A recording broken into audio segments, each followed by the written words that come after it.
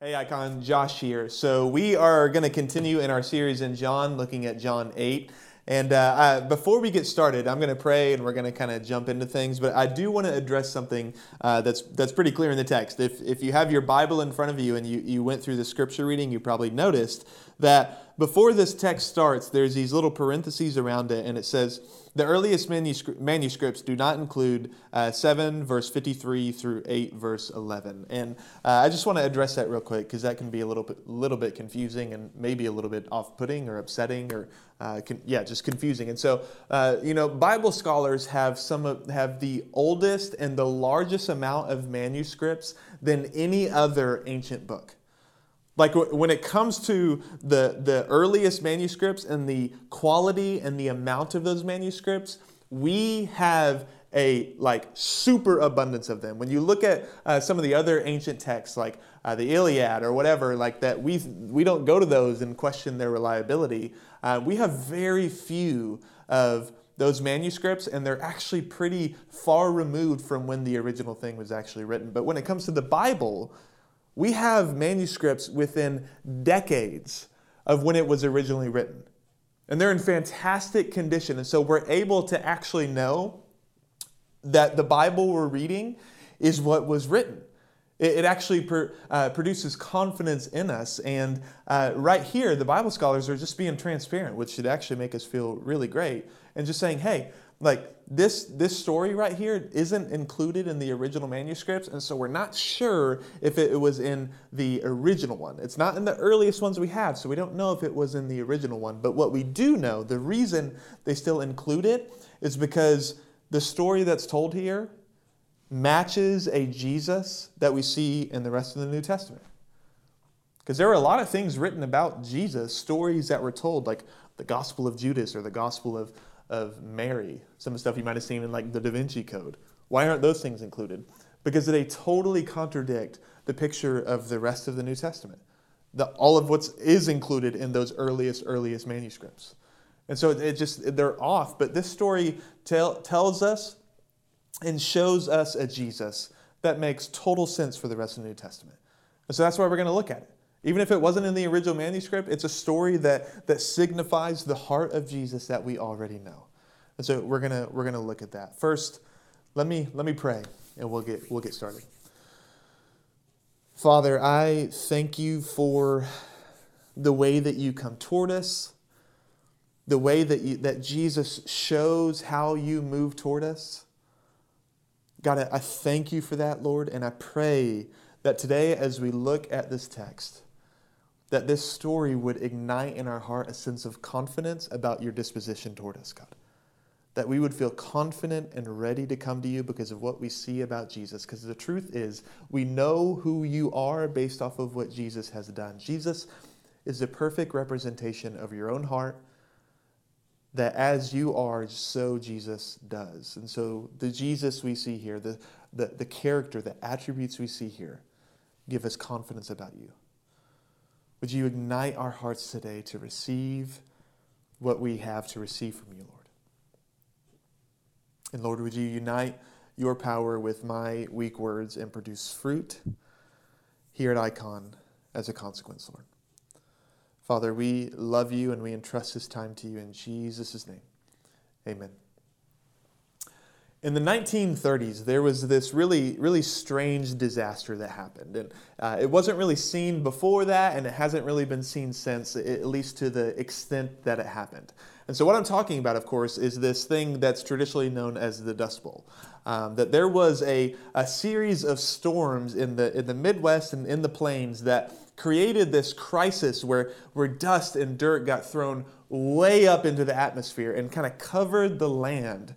So that wherever that happened, it was totally unlivable. Not just unlivable, but actually unsafe.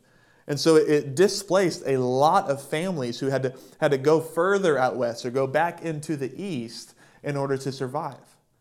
And what we know now is that the reason that happened, the reason the Dust Bowl happened, was a combination of two things. First, drought, and then second, irresponsible farming techniques. And so drought, we can't really control that, especially not in the 1930s. And so they were kind of at the mercy of that. But the irresponsible farming techniques, what happened is that people from the East were slowly making their way toward the West in the 1800s, and they took with them the farming techniques that worked back home where they're from. But they didn't adjust for the fact that they were going into a completely new environment that had a completely different type of soil and how to treat it, how to grow it, how to care for it. And so taking those irresponsible farming techniques abused the dirt. They used it in a way contrary to how it could actually flourish. And so the dirt, with this mixture of drought and irresponsible farming techniques, got to a point where it had had enough. And it became light, really thin, really, really easy to be picked up in the high winds that are common in that area. The dirt had had enough. It had reached its limit of drought and irresponsible farming techniques. And I think human beings, like the dirt from which we were taken, also have a limit, also have a capacity that we can only take so much of life or of our own sin, that each of us has a time in life where, because of our own sin or because of the sins of others, we come to a point where we reach our limit, our capacity to cope, our ability to get through, our eagerness to hope about a better life after this season is totally tapped out. It doesn't feel like we can cope anymore, like we can make it through this. We've reached our limit. All of us have this time where we've had enough. And though the experience of that varies, it's all the same sigh of exhaustion, right? Like, I've had enough of the negatives on these pregnancy tests. I've had enough of this marriage in which we are putting forward this air that we're doing great, but in reality we're drowning in lost trust and in conflict.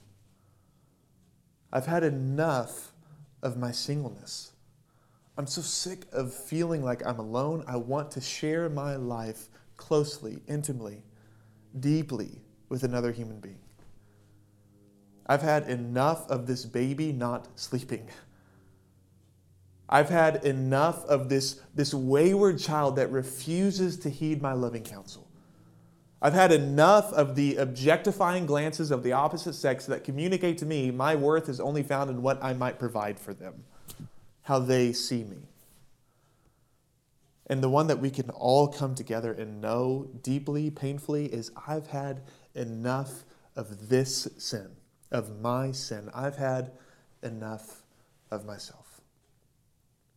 Each of us come to this place where we are tired and we are drained of our capacity to hold it together anymore.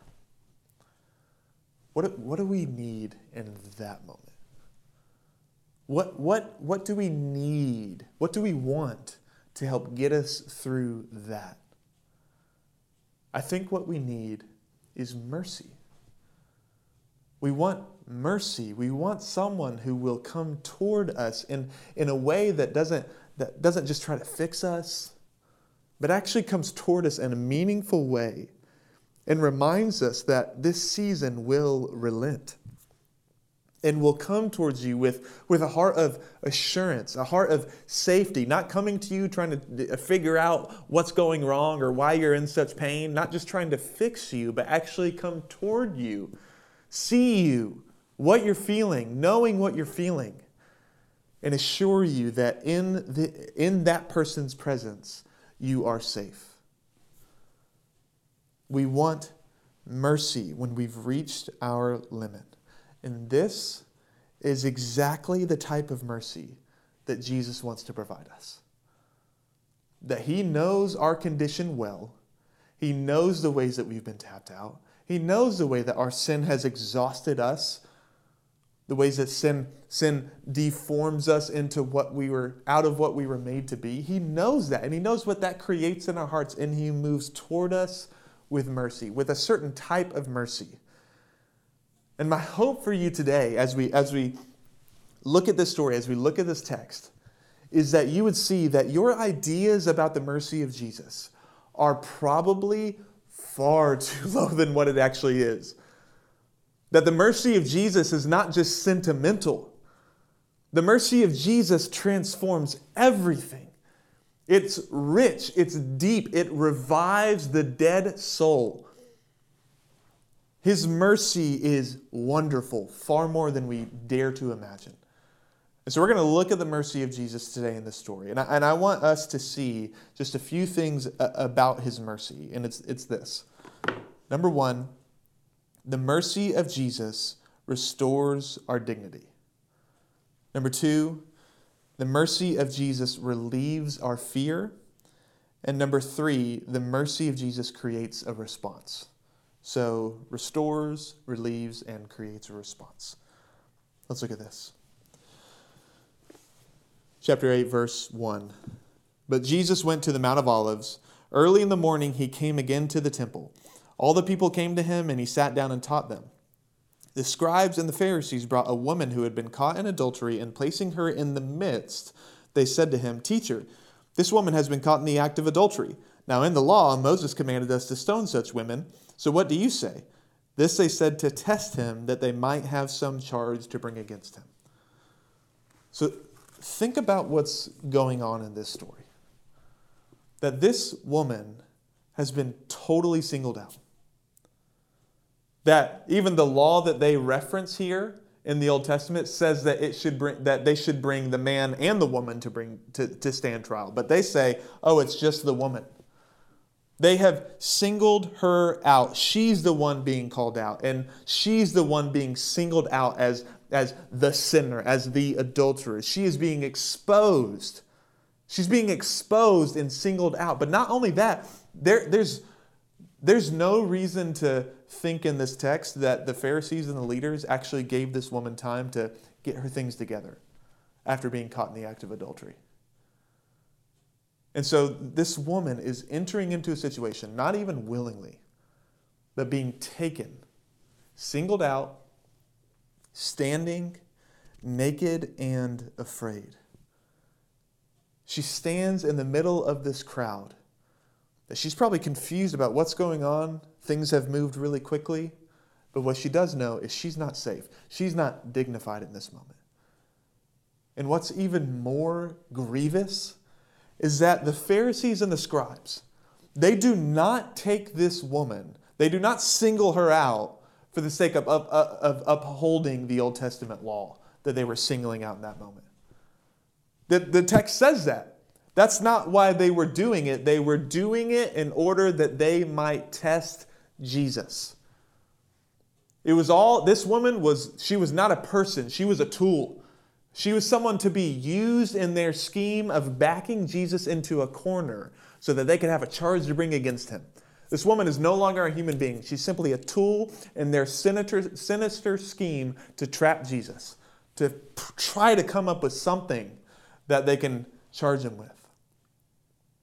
And so here's this woman with her head hanging low, being singled out, being exposed both physically and emotionally, relationally, standing in the midst of this crowd, knowing the gazes, knowing the eyes that are on her and what they're thinking. That she's the one, she's the sinner. Yeah, she deserves to die, is what this crowd is thinking. She's been singled out. She's been robbed of her dignity. What is Jesus' response? How does Jesus respond in this? Look at this. This they said to test him, that they might have some charge to bring against him. Jesus bent down and wrote with his finger on the ground. So here's the situation where this woman has been shamed. Her dignity has been robbed of her. All the eyes in the crowd are looking at her, knowing who she is, and she's probably wondering, what is my life going to look like after this? I've been exposed as a sinner. Here she is, undignified more than ever, and what does Jesus do? He he bends down, he looks away, and he starts just to kind of doodle in the sand. And there's a lot of speculation about what he was writing in the sand, and maybe he was writing the sins of all the other people in the crowd. That doesn't matter. What matters is what Jesus is trying to do in this moment.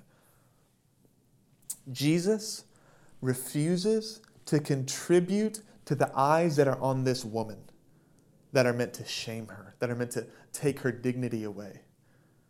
Jesus is not going to look at this woman yet. He will in a moment, but he won't look at this woman yet because he knows that she might interpret his gaze and not be able to read it to really make her panic.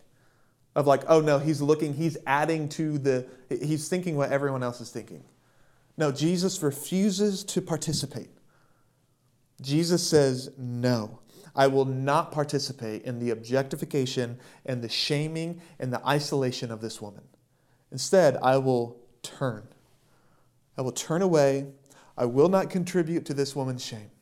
I will not contribute to the process, the scheme that's going on here that's using this woman as a tool rather than as a human being.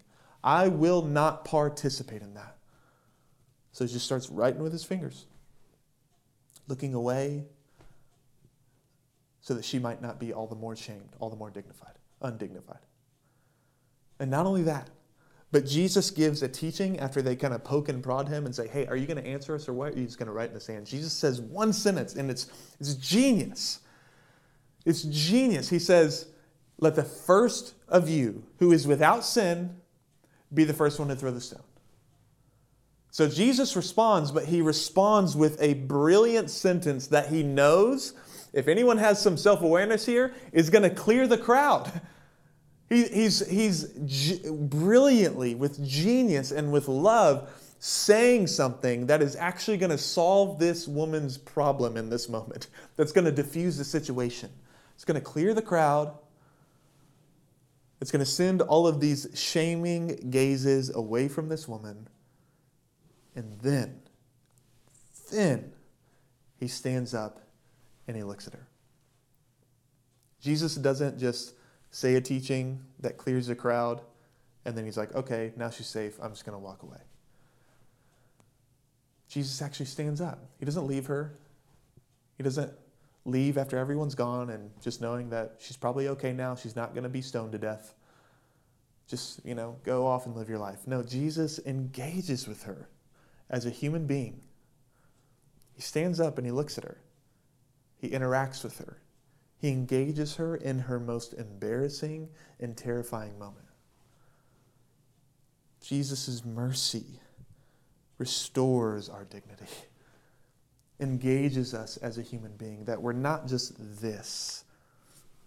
We're not just whatever sin it is that you are caught in, that you are struggling with. You're not just that. You're a human being worthy of being interacted with, of being engaged in that moment of shame. Jesus' mercy restores our dignity. Where have you been undignified? Have you been used in the scheme of some other sinister plot? Some other's sinful scheme? Have you experienced that isolation, that singling out? Being undignified before a crowd, whether in person or even on social media? Jesus wants to restore your sense of dignity. And Jesus knows what you need. That Jesus knew what this woman needed. That's why he didn't look. That's why he gave the teaching, and that's why he re-engaged. He knows perfectly, personally, how to engage us when we have lost our sense of dignity. Jesus restores that. Jesus comes in to restore that. Personally tailored for us because he knows us. He knows what we're feeling. And he knows how to change the situation. Next, Jesus, in his mercy, relieves us from our fear. Think about this. Watch this, okay? But when they heard it, and once more he bent down and wrote on the ground. But when they heard Jesus' teaching, they went away one by one, beginning with the older ones. It's funny, that's how it always happens. The oldest seem to know themselves best. And Jesus was left alone with the woman standing before him. Jesus stood up and said to her, "Woman, where are they? Has no one condemned you?" She said, "No one, Lord." And Jesus said, "Neither do I condemn you." Jesus, think about what was going on in the thought life of this woman. Not only was she undignified before a crowd, but her day started off weird. She started her day and then she got in this act of adultery that was really terrible and was sinful. Then all of a sudden she's getting snatched away. She's still naked. She doesn't know what's going on. And she's brought into this crowd and she's afraid. She's undignified. She feels shamed. But then she comes in and she sees, oh my gosh, is this the one they've called Jesus? Who she's probably heard about by now. She's probably heard that this man is a supposed prophet who cares a lot about the righteousness of God, about the holiness of God, who lives a life of righteousness. And this is the one who's going to hold her trial. This is the one who's going to express a verdict in her sin, in her trial. In her case, what's going to happen? She probably panicked. She probably felt in her mind, with her head hanging low, she's wondering, when is she going to feel the first sting of that stone? When's it going to happen? She doesn't want to make eye contact with anyone else there. So she's just looking at the ground. So she has no idea when she's going to feel that first sting. She is panicking.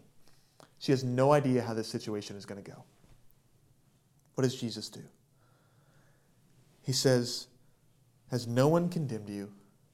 Neither do I condemn you." Imagine the relief. Imagine that it's almost confusing as she's watched this crowd disperse. What she thought was going to be the death knell for her socially, well, at least now it's not a death knell for my life.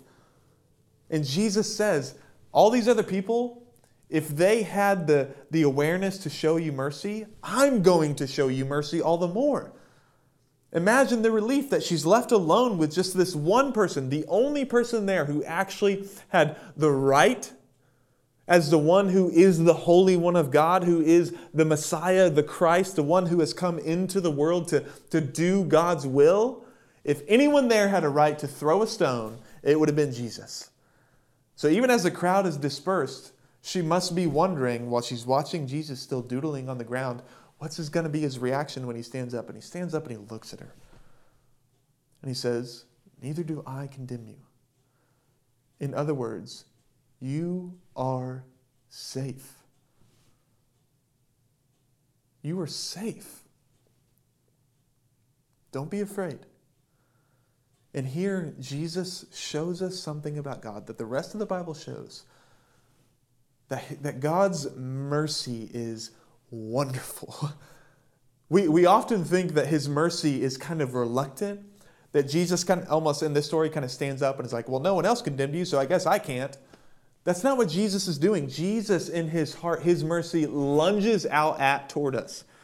Wants to come at us and consume us with pardon and forgiveness and a sense of relief.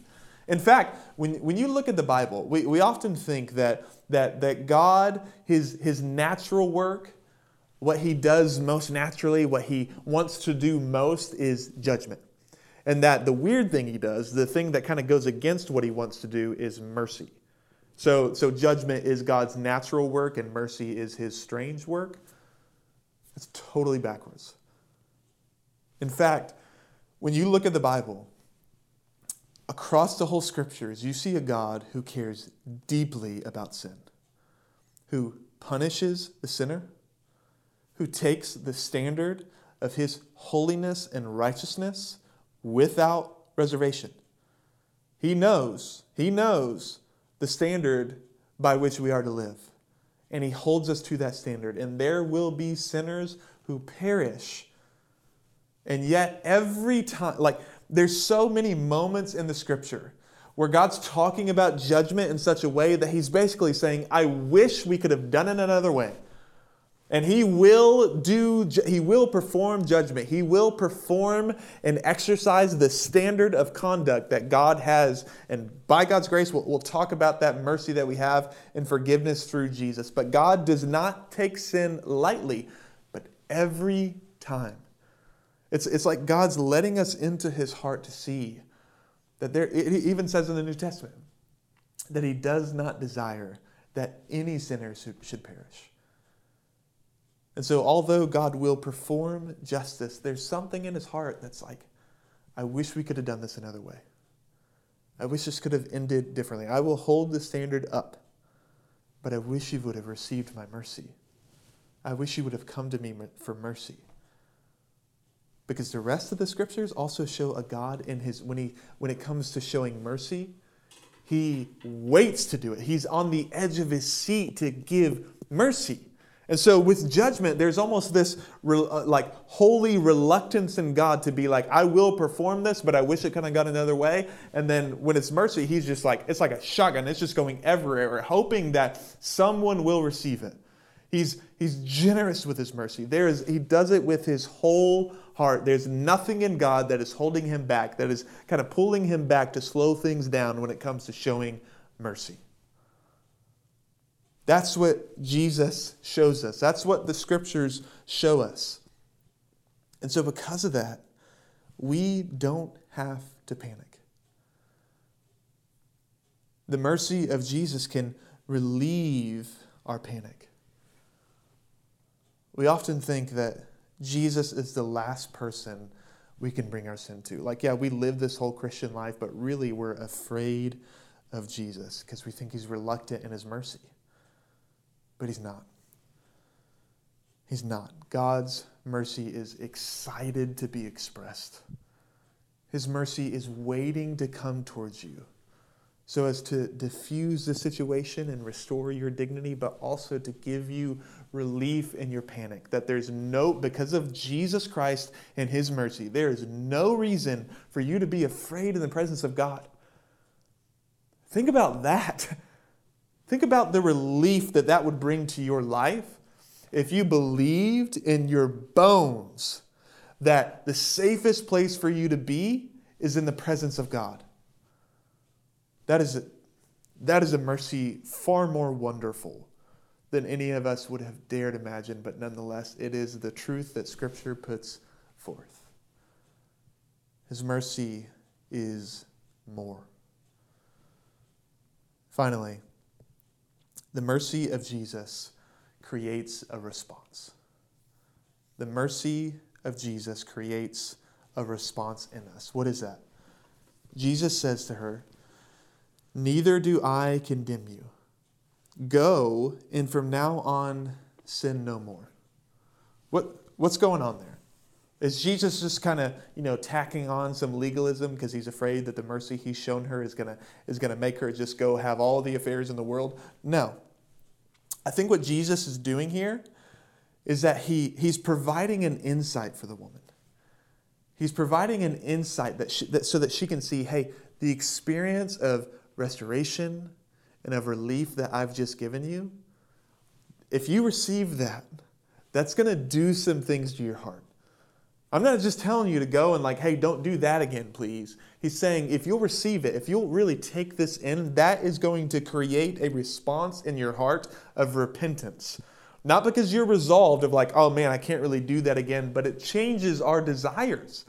The mercy of God changes our desires as it comes toward us and rescues us and relieves us. That creates a response in us so that when the moment comes up, so that when this woman goes back into the city, is walking about in the markets and sees that man who wasn't singled out, sees that man, she'll in that moment think, that's not the route. That's not the good life. Whatever sort of affirmation or pleasure or whatever I was getting from that affair is not what I want because I've experienced the mercy of Jesus. And it has thrilled my heart. It has picked me back up and set me on a solid rock. I have my feet underneath me again for the first time in however long I can remember. Jesus' mercy is meant to create a response in us. To think that this man, this God-man, is so sympathetic towards us that as Revelation talks about, it describes Jesus' complexion as like jasper and carnelian, that man's face would squint in sympathy towards you. That does some things to you.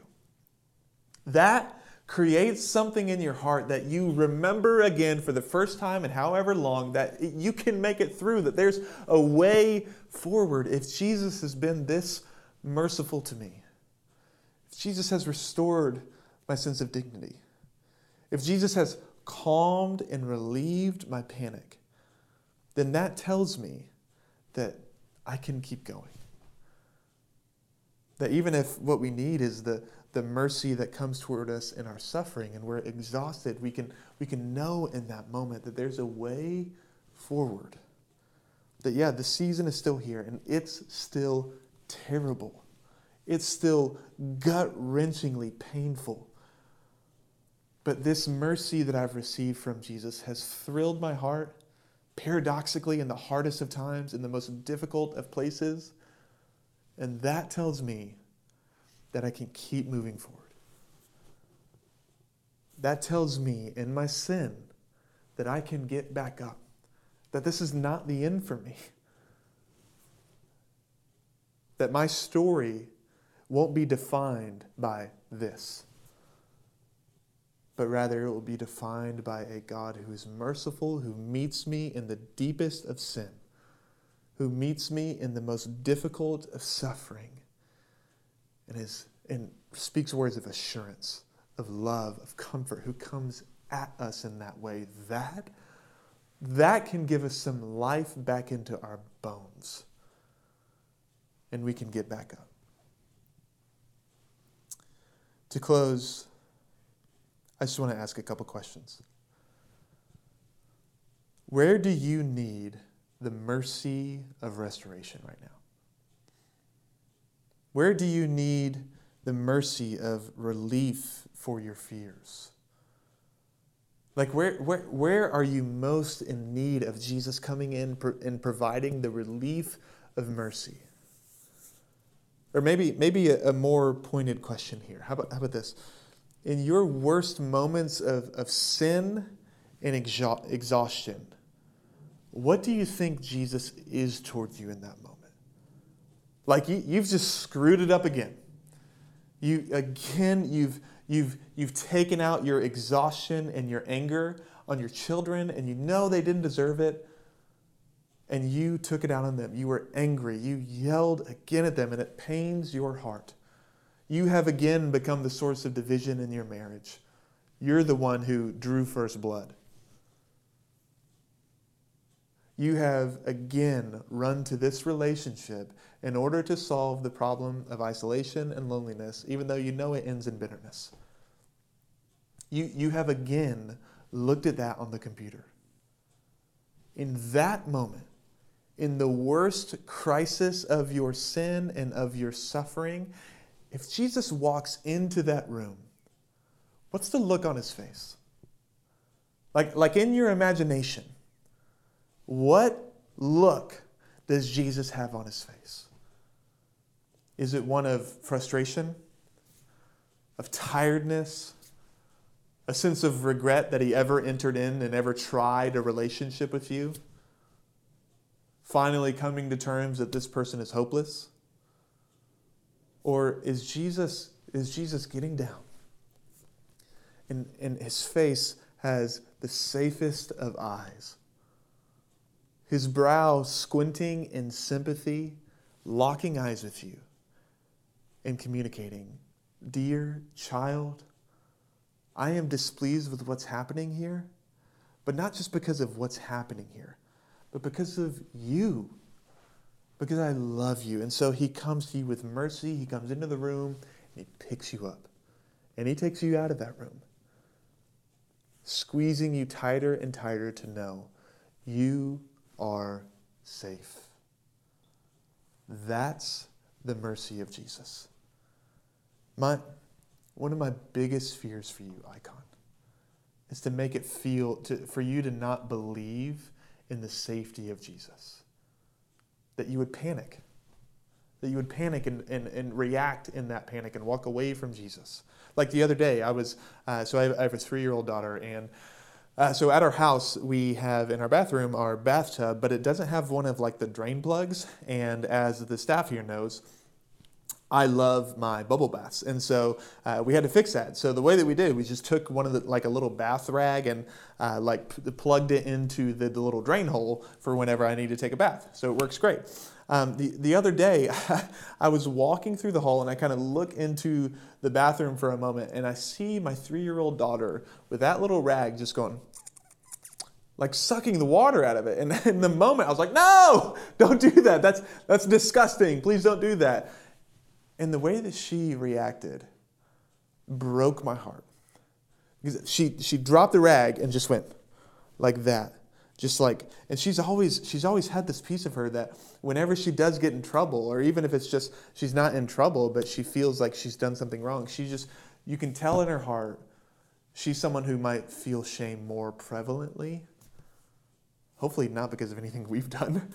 I've been incredibly assuring of her, and that's what broke my heart, is because in that moment, I wasn't coming in to condemn her. I was just trying to take the rag out of her mouth because it's really gross, and I didn't want those germs in her mouth. A lot of us panic like that naturally.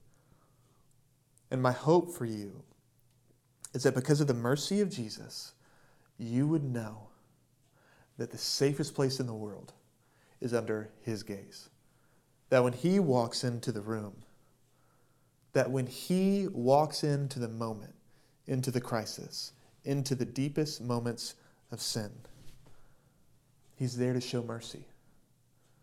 My fear is that you would be afraid to go to Jesus. That you would live this Christian life where you're going to church and you're going to community group, you're going to Icon group, but deep down in your life with God and before God, you would be afraid to go to Jesus.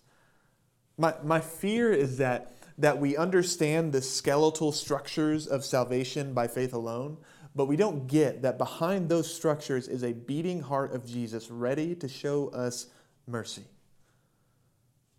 And so, friends, remember again, receive again, in your place of fear, in your place of needed restoration, that the mercy of Jesus comes to you there. And because of that, the safest place in the world, no matter where you're tapped out on, whether it's with yourself, with your sin, or with others, no matter where you've reached your limit, the mercy of Jesus can restore and relieve you. Let's pray. Father, I thank you for your mercy, God, the ways in which you've shown us in Jesus exactly what your heart is like toward us. God, I just say really clearly and with eagerness, God, that you would banish from our minds, from our hearts, from our thinking, the satanic thought that the last place we should be with our sin is at the feet of Jesus. Wherever that is in us, wherever that's messing with us and taking us away from you, God, take it out and replace it with a sense of confidence that the mercy of Jesus is more. That sentence holds true in all of life, God. Help us to believe it, Father, to be refreshed, to be thrilled again, able to move forward. In Jesus' name, amen. Now we are going to go into a time of response. And we do the same things every week. And first we're going to do a time of silence. And in this time of silence, I want you to reflect. What is the mercy that you need? Where have you reached your limit? Where has your capacity to cope been dwarfed by the problems of life or by the sin of your own heart? Where do you need the mercy of Jesus to come in? And then after that, we're gonna give. We want to respond to the generosity of God's mercy with generosity, because we know that we see these people on a day-by-day basis who are walking in exhaustion, who have been isolated, who have been shamed, who do feel a sense of panic of what's going to happen to me because I can't get all my life together. Those people in that panic, they have no idea that there could ever be a God who's merciful towards them. And we want them to hear it, so we give. And then finally, we're going to take communion. We're going to remember that the mercy of God is not based on some subjective feeling within him, but is demonstrated by the objective sacrifice of Jesus Christ himself. And so we're going to take the bread, we're going to take the blood, and we're going to know that Jesus will not abandon us in his mercy. He didn't abandon us on the cross, so how would he abandon us now? And we'll receive the mercy that we need.